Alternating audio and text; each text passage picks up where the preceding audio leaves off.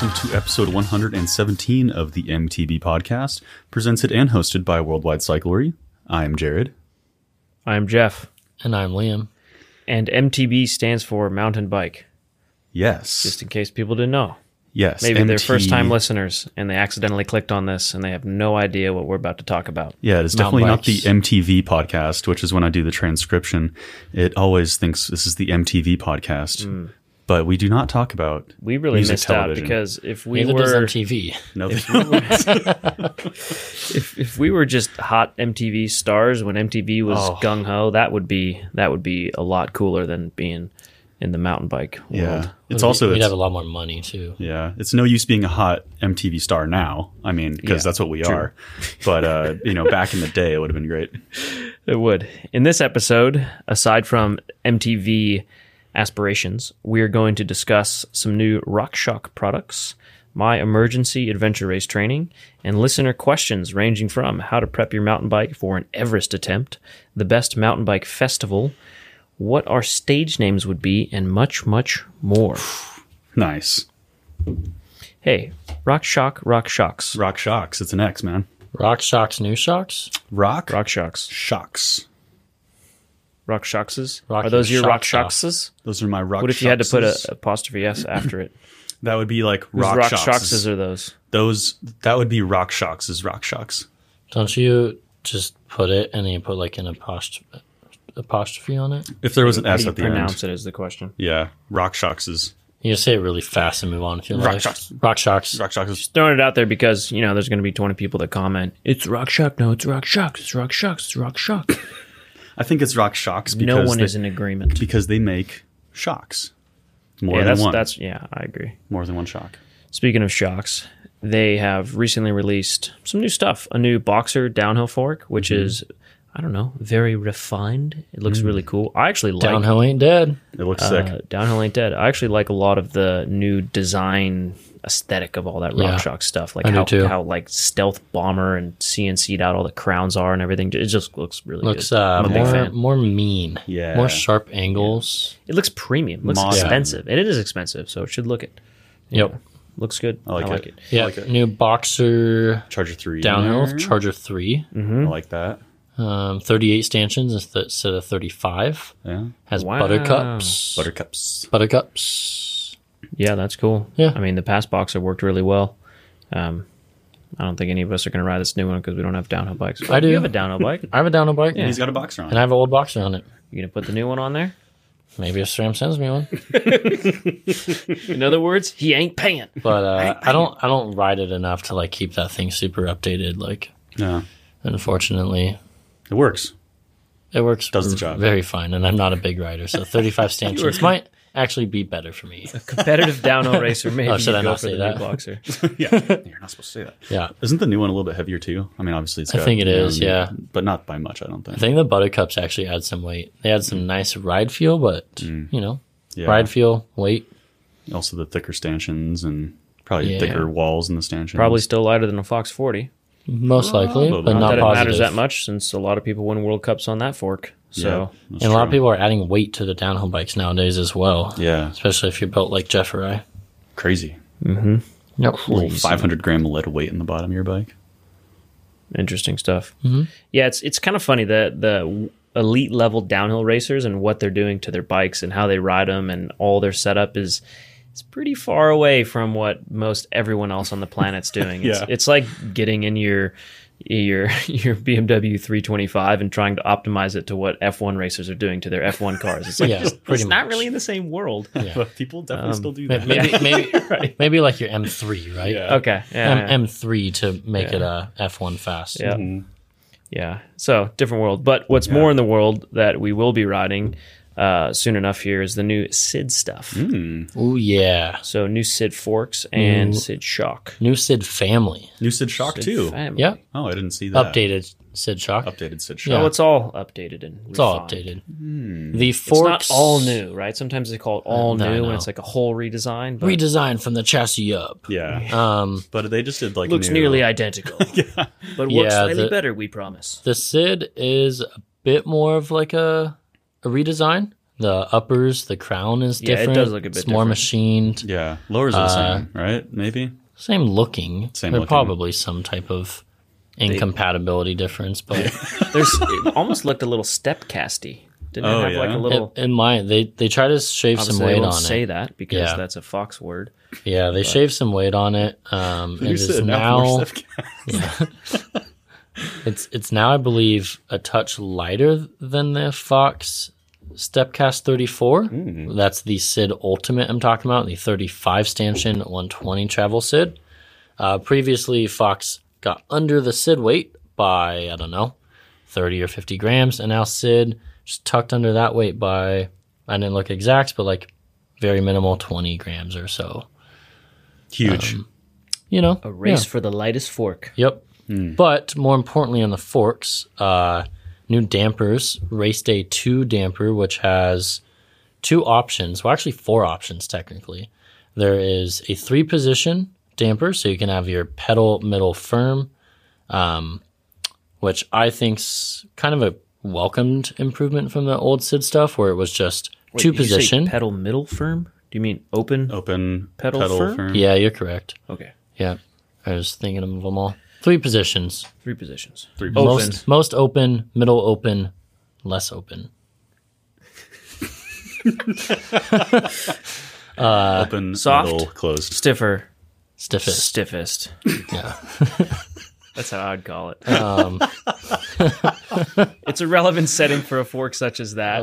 I honestly love the SID setup that I've been riding on that Revel Ranger for a long time now. And Yeah. I'm glad it has sort of some reworked dampers because I love how those forks work, how they look, how stiff they are, how light they are in comparison to all that. Works amazing on a downcountry bike. But could it be a touch more plush feeling and feel like a Lyric or a Zeb or a Boxer, closer to that direction in terms of plushness?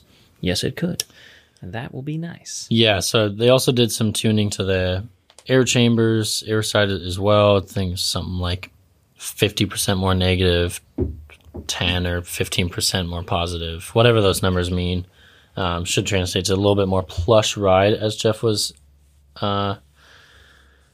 mentioning. And then, yeah, there's still 2-position lockout like the current SID stuff. So that's just going to be your open and basically lock one or the other. And both damper options, 3-position and 2-position, have a crown adjustment or a remote adjustment, shall you want either. Is the remote wireless and electronic? It is not. However, Nino's racing that, so that might be coming next year.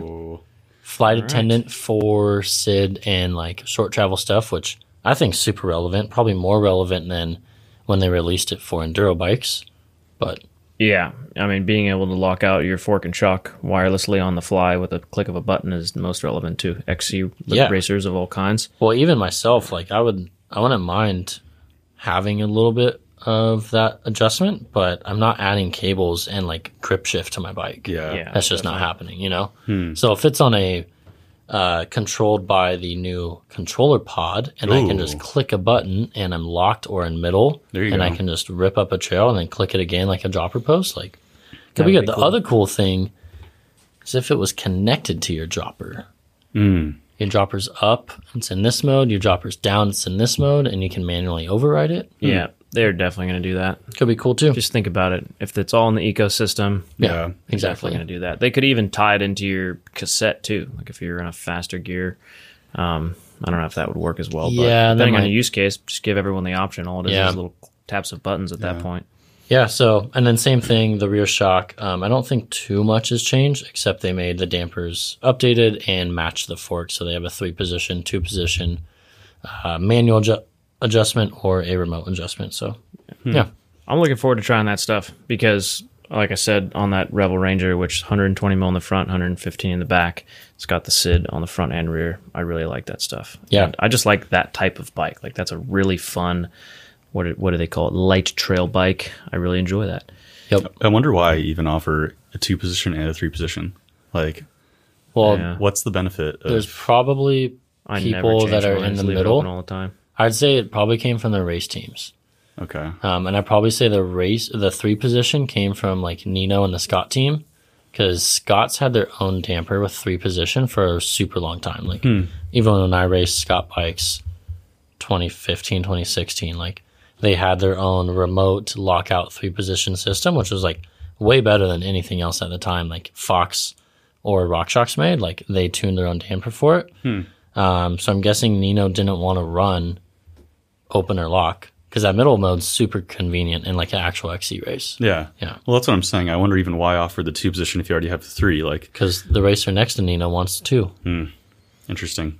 Yeah. Racer stuff. You could have those arguments about lots of mountain bike products and the features and which features are gimmicks and which ones are useful and which people actually use them and how many people don't. And right. Yeah. I don't know. I guess it never hurts to have options, and the mountain bike world seems to love options because why not?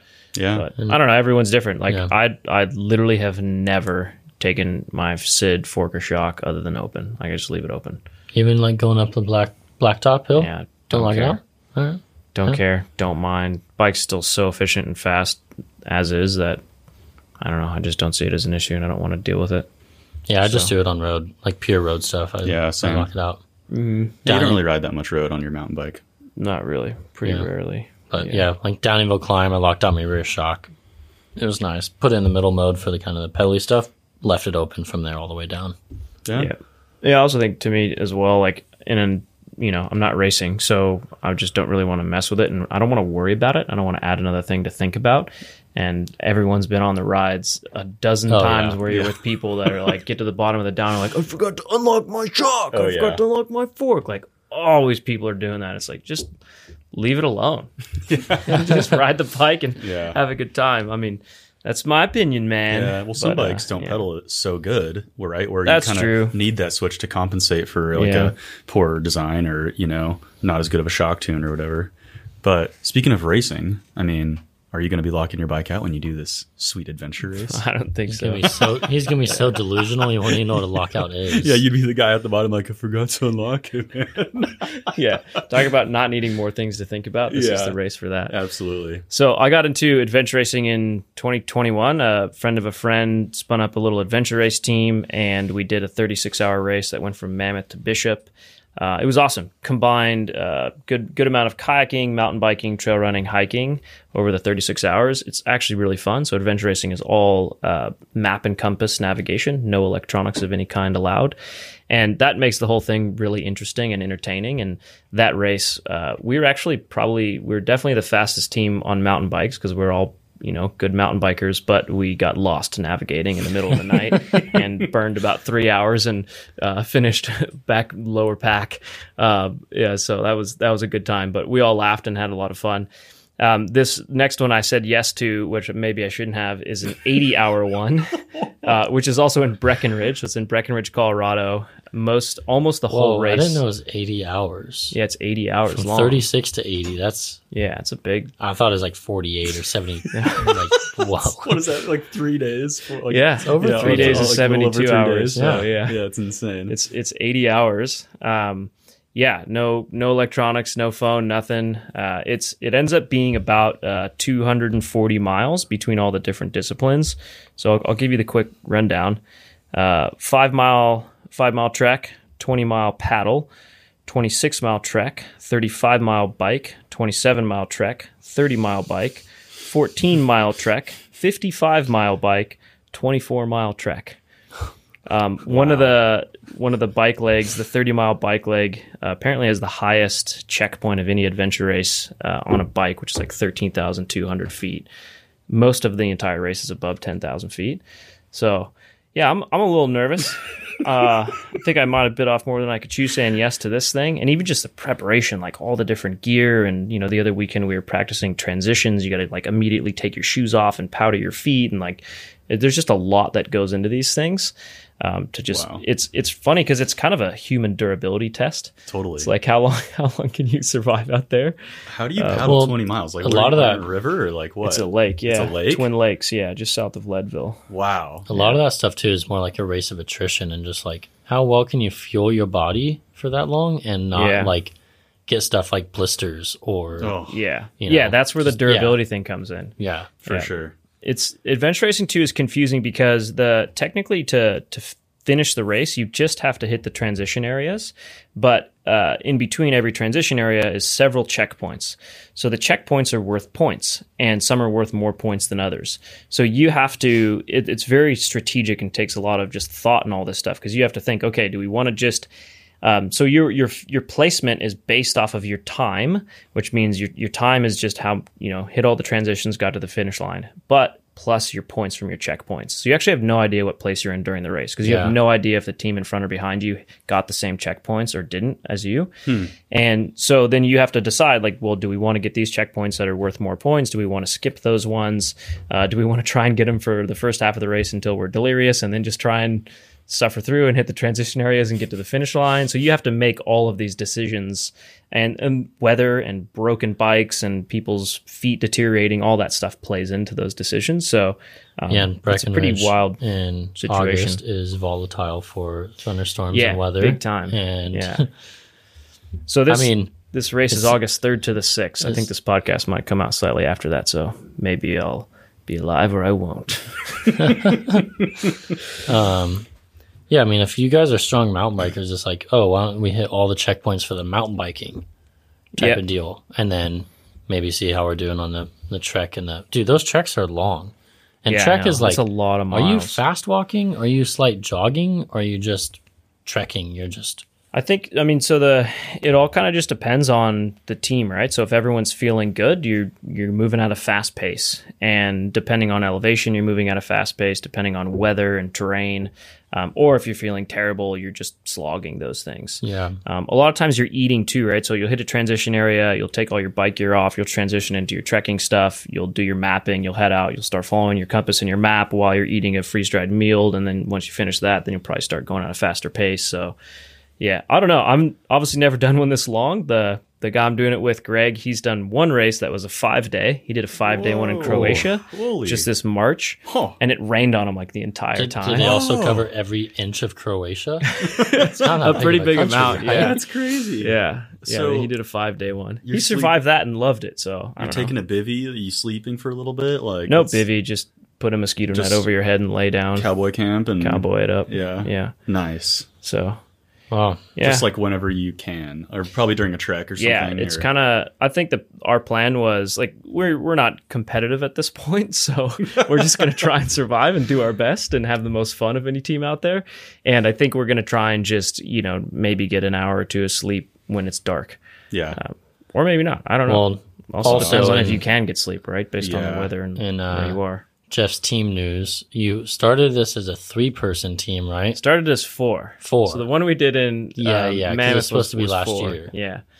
Yeah. Last year we were going to do this, and it got postponed to this year. We had a team of 4. Then it went to 3 because Dominic, he's having a kid July 30th, right before the race. So that's not happening. And then it was 3 people, and then Angerman, the other guy on the team, he just broke a rib in Whistler. Whoa! But I don't think he's fully said he's out. He can't get a refund at this point. If it's, I thought you said he broke his arm. If he just broke a rib, like you got 3 weeks, Angerman. You can power through that. He thinks he's going to do that, so that's like he just hasn't committed to not going or going at this point. That's tough. That's like half the recovery time probably of a broken rib, right? Totally. There might be 2 of us. There might be 3 of us. I have no idea. It might just be Greg and I out there for 80 hours. Man. That's wild. Wow. All right. Well. I'm looking forward to it. Jeff's, I'll update everyone on the podcast. Jeff's adventure. Yeah, I honestly, that first one I did was so much fun, and I don't know, to me it's like a very unique, interesting sport because it takes a lot more intellect to pull the whole thing off and strategy, and there's so many variables. It's about durability, it's about fitness, it's about strategy. There's a lot to it, and it's really entertaining. It's like the Amazing Race, but for real. Yeah. Right. Not televised and with camera crews and safety people. Yeah, right? Exactly. And I imagine navigating in the dark is probably challenging. It's pretty tough. Yeah, we practiced that a lot last weekend since that's where we really botched ourselves the first race we did. That's what I was. It's so hard to keep track of yourself at You're night. like, okay, well, I can't see anything. Yeah. So like, where's a road or I turn off or whatever? You're not on roads. You're just following your compass. Right, trail or whatever. You have to know where you are on the map at all times, and if you lose that, then you have to know roughly where you are, and then you take a bearing until you just go in a straight line until you hit some landmark, and then realize where you are, and then just have to pay pay attention to which direction every trail's running, and it sounds takes awesome. a lot of technique, but that's what Yeah. makes it fun too. So That's I don't know. awesome. It's going to be a good time. Looking forward to it. Sounds like a blast. Yeah, I agree. Hopefully, sounds like a blast. Yeah, it does, honestly. I think I'd like the training for this more than the actual event. Like, let's go out and do a hard day on the bike and then a hard hike, maybe a paddle, and then go home and sleep in my own bed. Yeah, exactly. So I've been putting in what I watched you do before you did Belgian Waffle Ride. You were putting in like 2 weekends in a row, 120-mile rides. I was like, and you're like, I'm putting in panic miles. I was like, yeah, that's what I need to do. So that's what I've been doing lately. Yep. It's putting in panic miles and trying to just get as much time on the bike and on my feet as I can in preparation for this thing. So we'll see. Should be good. And that's in a week. Yeah. Nice. In a week from now. Wow. Yeah. So let's hit Daniel's fun fact. New segment of the show. It's Ooh. called Daniel's fun fact. I love We're gonna do that. it right before listener questions. Done one before, Perfect. 1 or 2 before. Yeah. Yeah, This It's a new good segment. one.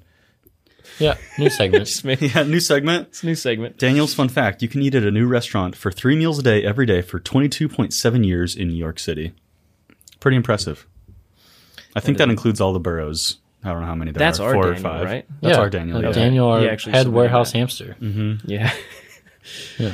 The gentleman, the smiling bearded man who ships out a lot of packages and manages a lot of the logistics, or pretty much all the logistics in the California store.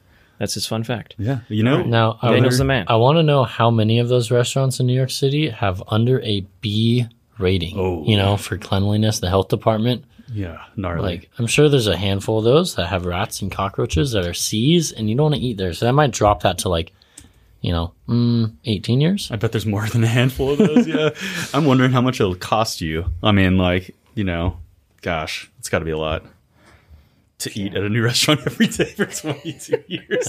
Ask Jeff what his food budget is. Oh, yeah, I mean, that sounds like actually kind of like what you do, Jeff.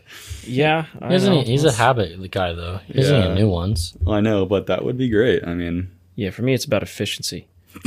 Find optimal nutrition at various nearby restaurants and eat there and the same thing every time.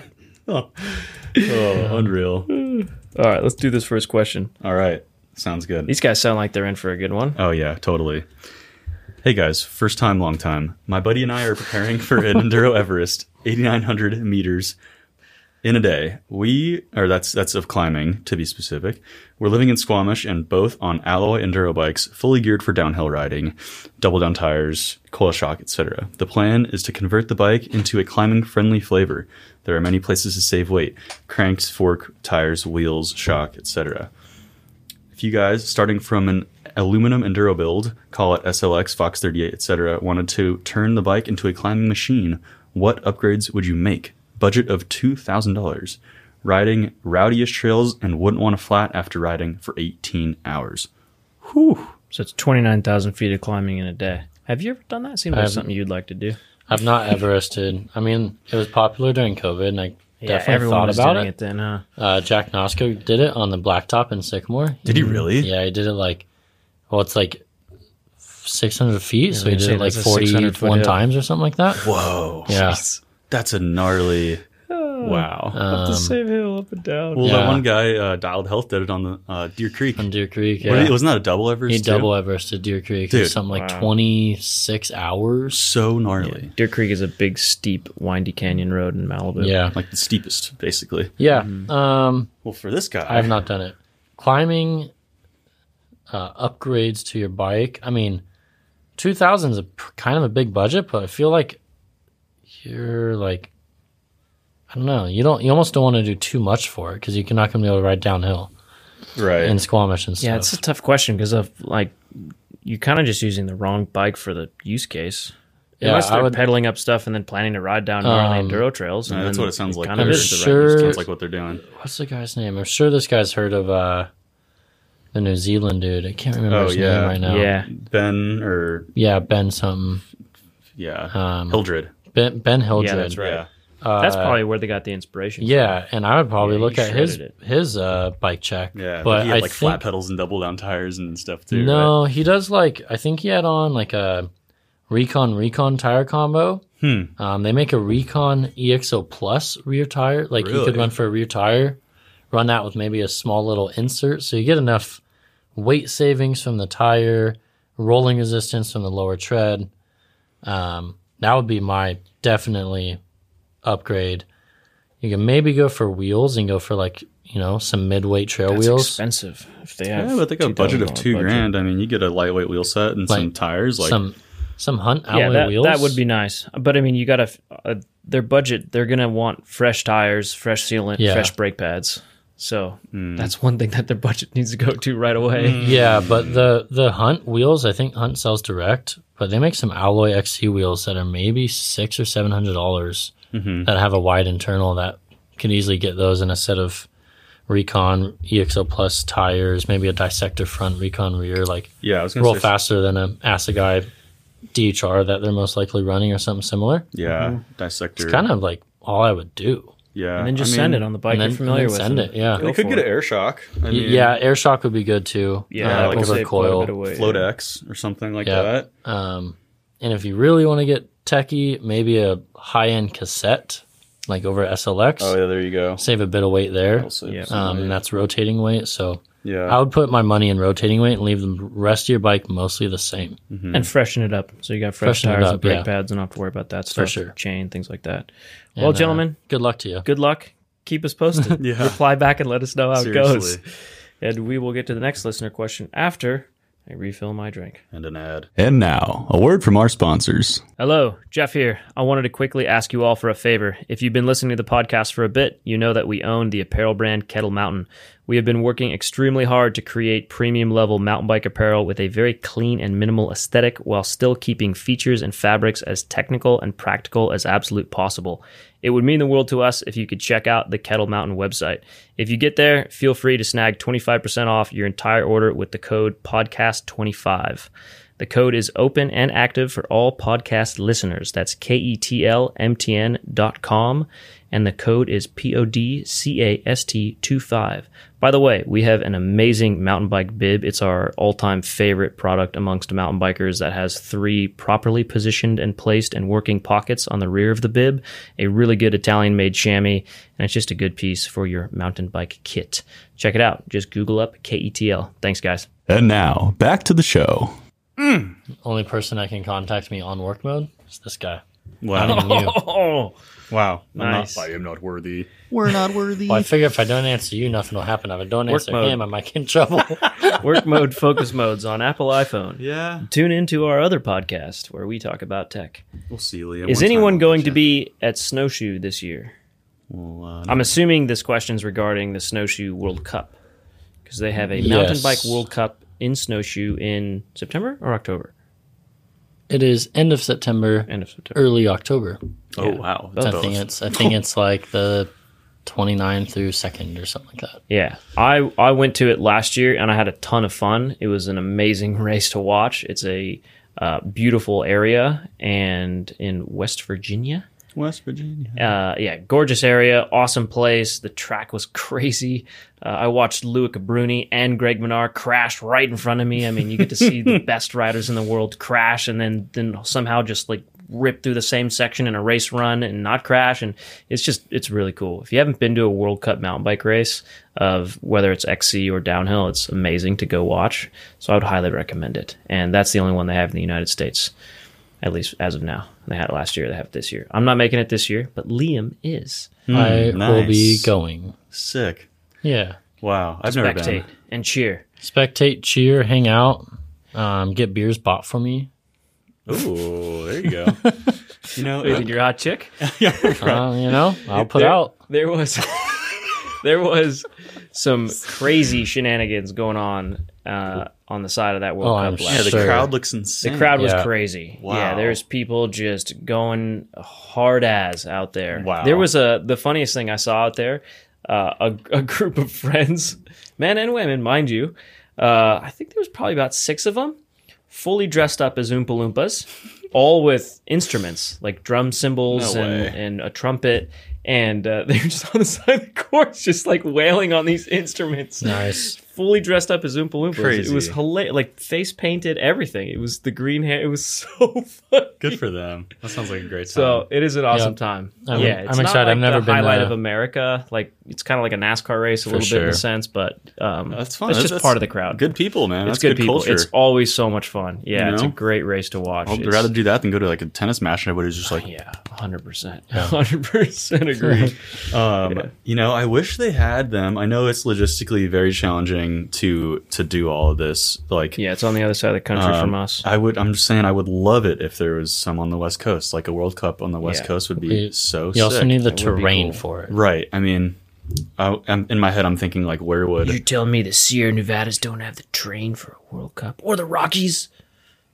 I mean, they had one in Durango years ago. When that was I- was they that had- national? They had several out here. They I used don't to have think- them at Big Bear. I think Yeah. Big Bear had World Cups. They did, Yeah. but that was before like they found all these better places to have them. It's less about the train and more about the UCI and their weird stipulations and venues that bid Well, on them. I- And venues I was that gonna have say like it's- the right amount of lodging. It's super It's weird. it's lodging, it's Yeah. space for all the factory rigs, it's Yeah, there's a lot of weird bidding, stuff that goes into it. and they have to be steep too. Like I don't think there's much tracks in California, Sierra Nevada mountain range, or even in Colorado that are like that steep for that long. Yeah, or maybe Mammoth. I don't know. I even think they say the snowshoe one's like the least steep out of all the World Cup tracks. Yeah, it's pretty steep. It's just not that long. Yeah, But yeah, I mean, it's a super fun race to go to. But I'm excited. I'll be there. Anyways, Sick. Liam will be there. So see you there. Sick. So next question. I'll answer this one. Nice. No problem. Since Jeff has mentioned his flat bar gravel bike on the podcast a bunch of times, would you recommend sizing up on a gravel bike if you know you're planning to run them with flat bars, since the reach is short? Or would you just go for a long stem? P.S. Bean the Cat rules. You added that, didn't you, I Jared? did not add it. You're looking at it right now. You know I did not add it. I don't even. You make this dog. Jared Oh, we'll get out of here. sneakily. I did not. I just added Put that some things because about it his was cat. added Have to from the have- listener. Have to have been in a podcast. Go ahead, Jeff. And, Answer this. you know, I got to give credit where credit's due. The listener is a big fan. of your cat. The problem with gravel bikes and flat bars is you're exactly right. The reach is way shorter. For me, it's a matter of my diminutive figure. I'm not very tall, so I would like to ride a gravel bike that had a 470 reach with a 32 mil stem, just like my mountain bike. But you did But, have a big stem. Or a long stem. Mine didn't. On your, No, on your I lawn, would or- want to ride a gravel bike that had the same reach as a mountain bike, so Right. 470, and then put a 32 mil stem on it. So like mountain bike wise, Right. I like a 470 reach, 32 mil stem. That would be cool to recreate on some type of gravel bike if you're putting flat bars on it, but it's not realistic for me at least because, I mean, what size is the seat tube of a gravel bike that when the reach is 470? I don't even think reaches get that long. They don't on even get that gravel long. Yeah, the bikes, bikes are just sized so differently. So, But the other thing that you have to think about is they're sized to run a 40 to 46 mil bar yeah, with a long stem. You bring that stem back for a flat bar, and then you put wider, let's say 740 and up bars. Your position is actually not much different. So I'd say probably pretty similar. Maybe size up if you're on the cusp, but like you kind of can't get the same reach that you might prefer on a mountain bike. Like that's not feasible. no. I'm just gonna go pull one up real quick. Yeah, we the can carry Geo's on. just the Geo's just totally different. So you can try and get close, but the biggest factor there is the C tubes and the bike's just not being long enough because it's just a different bike, so they're not going to be long enough. So on that Salsa that I had, that Cutthroat, I had a 60 mil stem on You that? had a 60 stem on 60 that. mil stem on it. Yeah, And what which size did you have the bike? it was itself? 54, 56. Okay, 56. so you sized 56. up from like what you would traditionally. I got as run. big as I could physically fit on, basically, and have a 100 mil dropper post. So my post had 3 millimeters of. It was like slammed. It was basically slammed, and it was a 100 mil travel dropper post, and it was the biggest bike I could fit on.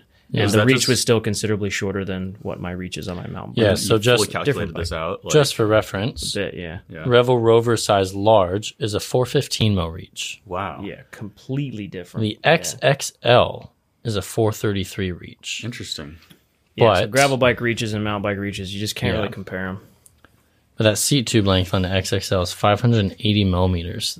an equivalent mountain bike in a size large would be like, I think it's like 410, 420 millimeters for a seat tube length. So you're taking up all of your dropper post height. Yeah. It also goes into the fact that gravel bikes are not made to have flat bars on them.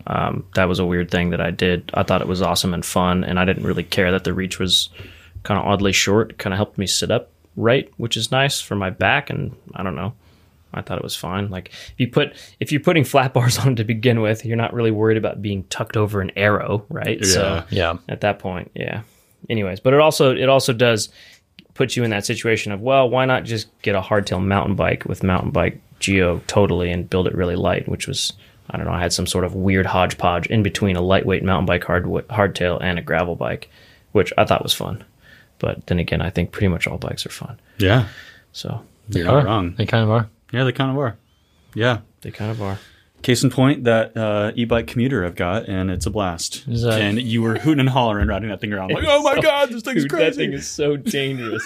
It's the Geo in a the step like, through. It's a step through, and Aventon. it's so Aventon or whatever. some Yeah. random brand. Aventon. I know, when you We just do like not let go of the endorse or bars, recommend this brand. you let go of the bars and they just go like this. Oh, it's crazy. The Geo is awful. Like the way whatever they did with the offset and the trail, rig and the trail, that fork. Yeah. The thing is just so squirrely. It's so like wobbly. horrendous, and you don't need to pedal. It has a throttle. Oh my god. I mean, it's dangerous. It's Yeah. straight up dangerous, It and is. you have it because your mom gave it to you because she crashed it. Yeah. And what? And Broke she ribs just- or something? She broke her ribs, Yeah. and she never wants to ride it again. Like, Yeah. reasonably so. I wouldn't if I So was her either. why we don't endorse those sketchy bikes? But it's fine Yeah. if you ride it or I ride it around Yeah. the shop, and it's funny. But I know, and I'm like over there, like riding You in know. the store, like carving and stuff. 50 It's plus hilarious. woman buys it. It's not funny because I they know. crash and hurt themselves. And I hacked it so you can go. The motor assists over 30 miles an hour now, which is pretty cool. Yeah. So I'm over there, like all these like 13-year-old girls riding their scooters around, and I'm like, Pretty sure you flying need by like all this you need like an M2 license for that technically. yeah. No, Class M I think you license. actually do. If you hack it to go over that, that's why it's hacked to that point. Yeah, it might Yeah. be. I'm not You need a saying Class M license if it has a throttle. Whatever. I'm not saying I'm gonna snitch on you. I don't believe in that, but Yeah, I know. I'm saying that's why that going governor's there. You ain't no snitch. Speaking of being a snitch, this Yeah. question is kind of could be Right? Read it out. Where and when would you land if you could be a fly on the wall? That's pretty cool, you know? Pretty cool to think about. I'll go first. I thought it would be kind of cool to be a fly on the wall in like some top secret like World War II meeting, you know, or like when they're talking about like D-Day and stuff like that. I feel like that'd be kind of cool, you know, hear what they're talking about. Or like, you know, something like that. I don't know. World War II is kind of fascinating to me. I like that history. So Yeah, that would be cool to be there. yeah, I don't know. What do you guys think? Want me to answer? Yeah, what do you got? I don't know. I didn't think about this one too thoroughly. I didn't either. The But- Federighi's office, or whatever his name is. Greg Federighi's. Honestly, one of the things I did think about was I would like to be a fly on the wall around like Tim Cook or Jeff Bezos or some CEO of some monstrous technology company. Yeah. When they're really just being fully authentic, not Yeah. when they're being PC, Press conference. not at the press Yeah. conference, not even at the board meeting. I want like them ranting about something to their best friend. Yeah. I want to be the fly on the wall there because I just feel they must be so different in their actual mentality and their focus and the things they know and the things that they're worried about and the things they care about, things that they're aiming for realistically versus publicly what they say. For sure. So I don't know. As a business guy, I think it'd be interesting to be a fly on the wall and feel listen like to that stuff. We could probably like make that happen, you know? If I don't know, man. You just got to befriend a fellow CEO, you know, Bezos, and then you're in. And then you could You just be got to like, slowly work your way up the ladder. Yeah. Just find someone who runs a $100 million company and then a 500 and then a billion and then a 2 billion. And then eventually we'll get to 3 trillion and we could talk to Tim Cook. yeah. Yeah, I'll work on that. And then you'll be But like on his yacht even if sipping we cocktails. could, and he wouldn't be honest. You That's know what not I mean? true. Like I would need to befriend him for years Oh. and then have him be hammered and then just go off, you know, like we stole this from Windows, we stole this from Android. I don't care about any of this. That's true, You man. know, like I just want that Yeah. experience. In vino veritas, that's what they say. What is that? Who's That they? means in wine there is truth. That is old Roman saying. Really? Never Yeah. heard that one. That means when Thanks for you're the drunk, you education. speak the truth, which Yeah, is it's true. You know, true. Yeah. I actually have some friends who prefer to get in job interviews, Like there's a 2-stage interview. Stage 2, if you make it there, they want people to be drunk.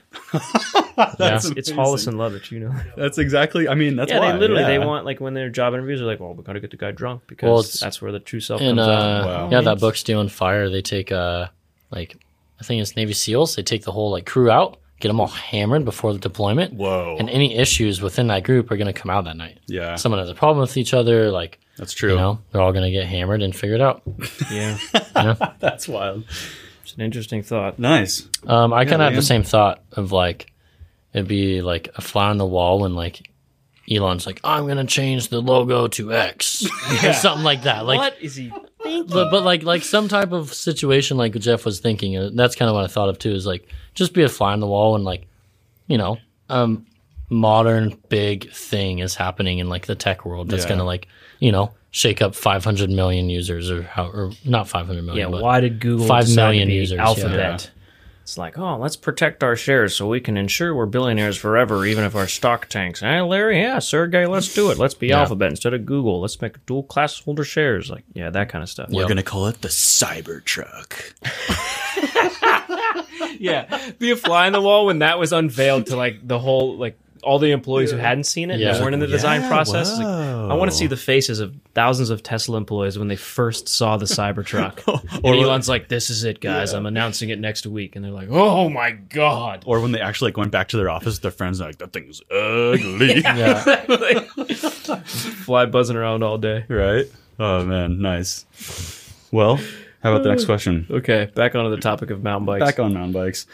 Thoughts on Geo designed for everyday rider versus pro level riders? Interesting. Kind of goes back to what we were just talking about earlier about the F1 car and downhill racers. And Well, I think there's two sides of that, right? Because it kind of does need to be different if you're riding at a very different speed and you have very different use cases and objectives with the bike, i.e. go as fast as possible under the most talented rider in the world, versus have fun on the weekends from a not very talented in the world rider. weekend warrior. Weekend warrior. The difficult part is, I'd say downhill bikes might be an exception because Yeah, downhill bikes are kind of weird in this scenario.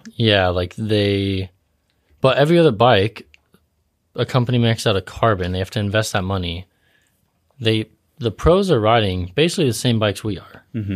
Yeah, sometimes the pros actually get the short end of the stick. Yeah, exactly. The brands Like, are making bikes that make sense for 70% of people. Majority of mountain bikers, not for the pros. Yeah, which is why I think Nico's program and even his trail bike that he's just unveiled is interesting because it's like, this is the Geo he personally wants for a trail bike, not what, you know, whoever company is riding for is like, yeah, okay, we've done all the tests and testing with our, you know, whatever, normal test riders, and this is what we've got. We made carbon molds. Now you tell us what you think of it. And it's like, I don't like it at all, but it's in carbon, so there's no going back. And kind you're of signing thing. my checks. I ain't So got no yes, choice. it's good, sir. Yeah, it's great. So yeah, I mean, that's cool. I mean, like Nico's bike, one thing I noticed about most pros, especially like actual downhill pros, they love long chain stays compared to the average rider.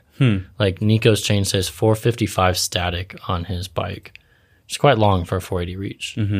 Yeah, but if you put those guys next to, you know, general riders, they could manual and pull that front end up infinitely easier than the average rider could. Definitely. So I can't. Yeah, I they have have hard such different time use cases. mailing over like 445 chain stays. their use case and their abilities are so different on a bike. Yep. I don't know. I think the industry, by and large, has done a pretty good job of saying, hey, these are the things that we've learned from the best racers in the world that makes sense to make our bikes do and behave and make the Geo tailored to that and not take the things that are too crazy.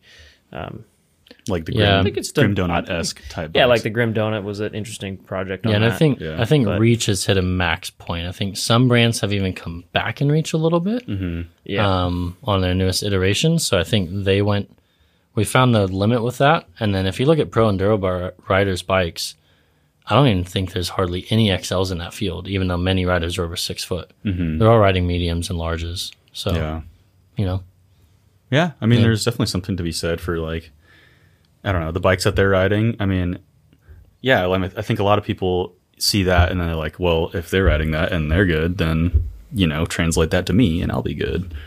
I get that bike, or not like that, right? But like, I don't know. Yeah, a lot of people just want what the pros ride. Yeah, a lot of people just want what the pros ride. A lot of people can't corner a medium-sized bike on rails. We need the wheelbase to help us out. Yeah. And they're also racing like hiking trails, awkward switchbacks in Europe, right? Seriously.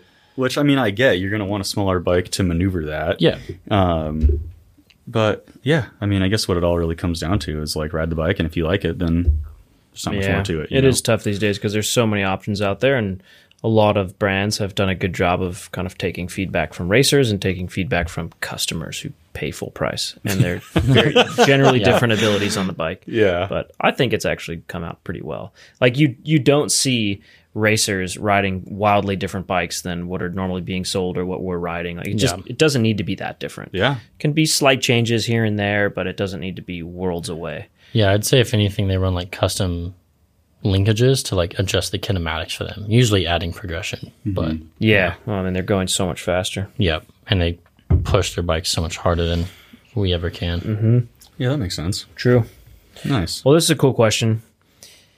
If you would fly to any one mountain bike festival in the United States, what would it be? Sedona?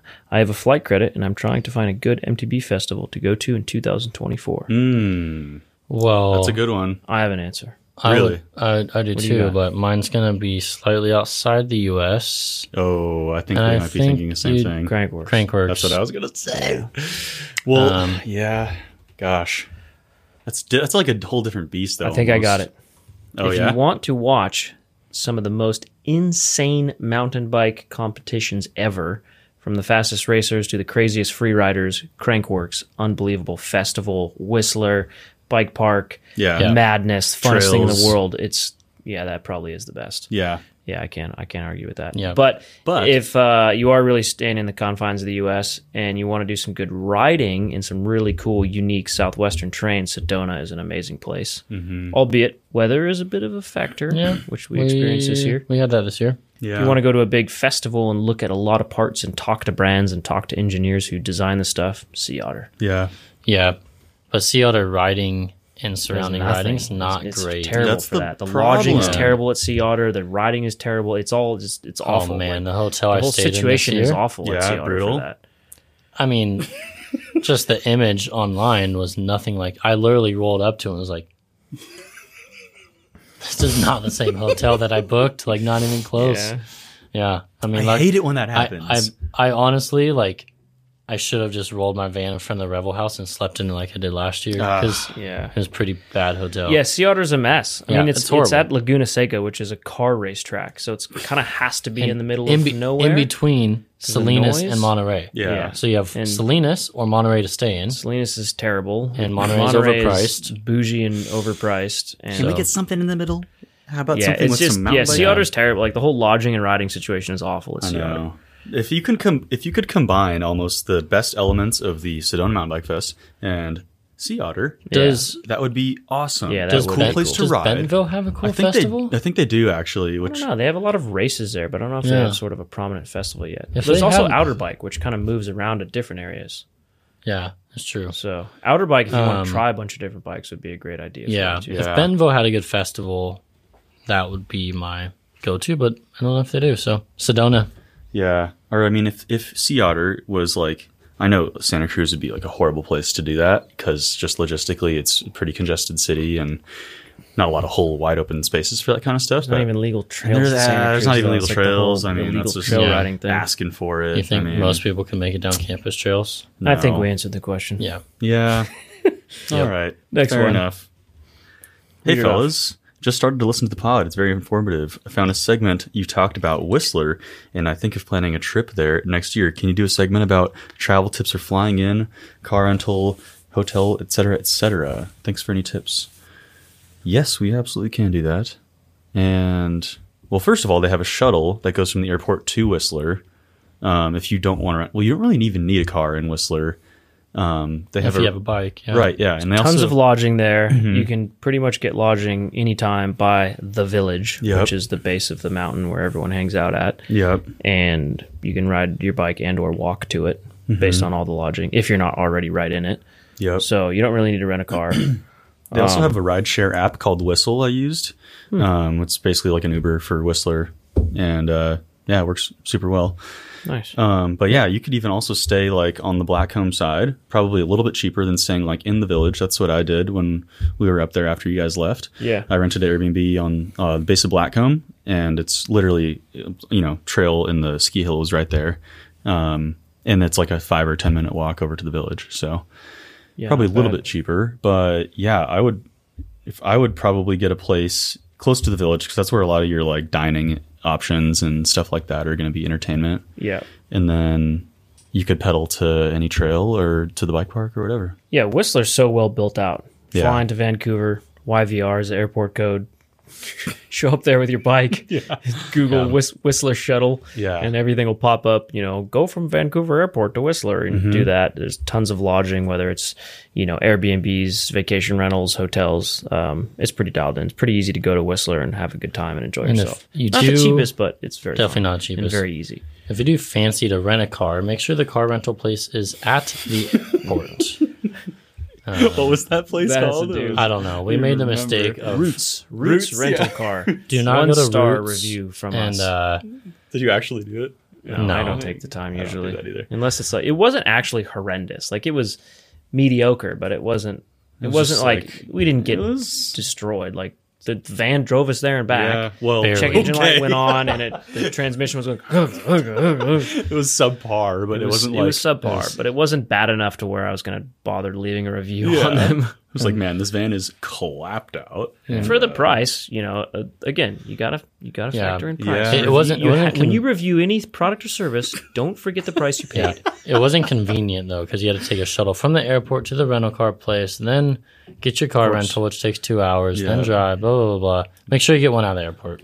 Just do your research. Yeah, or take a shuttle, because you really don't need your own car there. Totally. Nice. How about this next question? Oh boy. I recently installed... Were you going to say something? I was going to say, just give us the synopsis of this question. Recently installed some haze brakes on my Kona, and the caliper is humming loudly and causing taint tickling vibrations. This only occurs when applying medium modulating pressure. Light feathering or hard lockups are preferred. Doesn't make any noise. Wondering if there's any secrets for haze brakes. I've installed over 100 brakes, and this is the first time I haven't been able to sort this out. Also, bonus question. I lived in San Diego for 4 years, and now I live in Michigan. How do you make biking enjoyable again when you just miss the mountains and the thrills? That's going to offend a lot of people in Michigan. And Jared did not give us the synopsis of this question. It was like a 50% synopsis. Anyways. 80. So it's the Dominion A4 brakes, which I haven't had a ton of time on, but I rode a few times and actually really like those brakes. I've heard good things. They were powerful. The lever action is so feather light. It's amazing. I felt them. I've not ridden them. Yeah, they're pretty sweet. It's kind of an underrated, it's in terms of a brake that's not that popular, but it's actually a really good brake. Yeah. Hayes Dominions for sure. But then again, I don't know, this guy's having an issue. Yeah, Jordan told me the same thing though. He liked him a lot. So, Hayes, if you're listening, send us some brakes to ride. But a lot of the vibrations when like a medium pressure can kind of be from multiple things. It's hard to know over podcast. Is probably the worst question to answer over a podcast. Yeah, that definitely chalks up to one of those bike mechanic questions that you just can't do over the phone or over a podcast. I'd say I kind of know what he's talking about. Yeah, but no, I felt it for sure. It could be a bad bed in. It could be a semi-contaminated. Sounds like when it's glazed setup, over. Glazed over, bad bedding in. Could also be like your mount is just slightly off.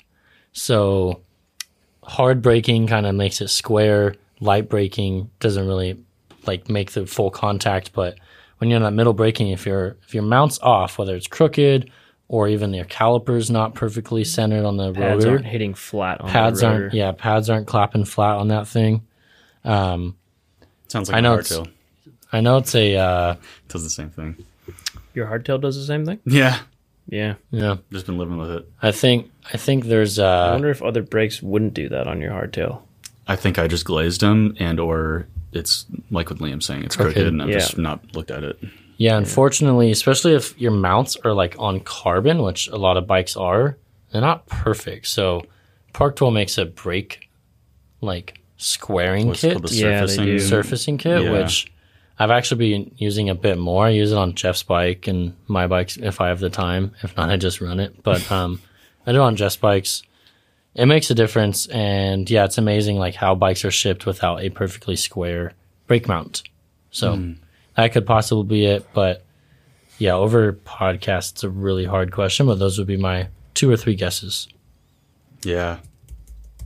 I mean, you know better than me. You can always go with the tried and true process of elimination. Swap out the pads, see what happens. Swap out the rotor, see what happens. Swap out the entire brake set, see what happens. Yeah. Yep. Pads Not the and easiest, rotors. but Or try to square that thing off too. See what happens. yeah, that's part of it too, for sure. Yeah. Well, hopefully that helps. Well, least but not last, Jared, Yeah. quickly. What would your stage name be if you were famous? I think we should give each other stage names and not choose our own. Great idea. Okay, great idea. Liam, I think yours would be Hit me. like, so, I mean, I've listened to this one radio and her name is Dusty Street. And I think yours would be something sick like Ruddy Track or like Loamy Shoot. I was going to something. say Tatty Rat. Tatty Rat. Teddy Rat. I was gonna say like Loamy Shoot. My name's Loamy Shoot. For you, I was going to say Massive Nacho. Massive nacho. I was gonna go. All right, lines hurry up, of the camera's gonna some, turn off. Ric Flair or something like that. Jeff would be. Can I get a new one? Nacho Libre? No. Nacho's fine. Whatever. Baba Ganoush. No, how about like nacho cheese or something? Baba Name's Ganoush. Nacho. Baba Ganoush. Yeah. What's Jeff's? You got 30 seconds. We You're gonna have to do it Hefe? the next podcast. We man. We Hefe. Something. Pequeno Jefe. Yeah. Paquito Hefe. Paquito. Yeah, we could find Taquitos. something catchier than that. It's got to be like catchy and like unforgettable, Yeah. like Dusty Yeah. Street. Well, what could be catchy and unforgettable is your reviews. Yes, you listeners. If you please leave us a review on Apple or Spotify podcasts. I'm not joking. I'm serious, even though Jared's laughing at me. It actually really helps out our podcast, and we would genuinely appreciate it. Thank you very much for listening. We appreciate you. And if you write a review, screenshot it, and you email it to podcast@worldwidecyclery.com, Jared will give you a little discount code, I will. a little special prize. Although I think everybody already did it. You know, haven't really gotten much lately. I think everybody. It's because If we you're haven't said that. listening, Oh do no, you it. did. We have been. Either way, Listening. Thank send one you. in. We appreciate you. thank you. Power on. See you next time.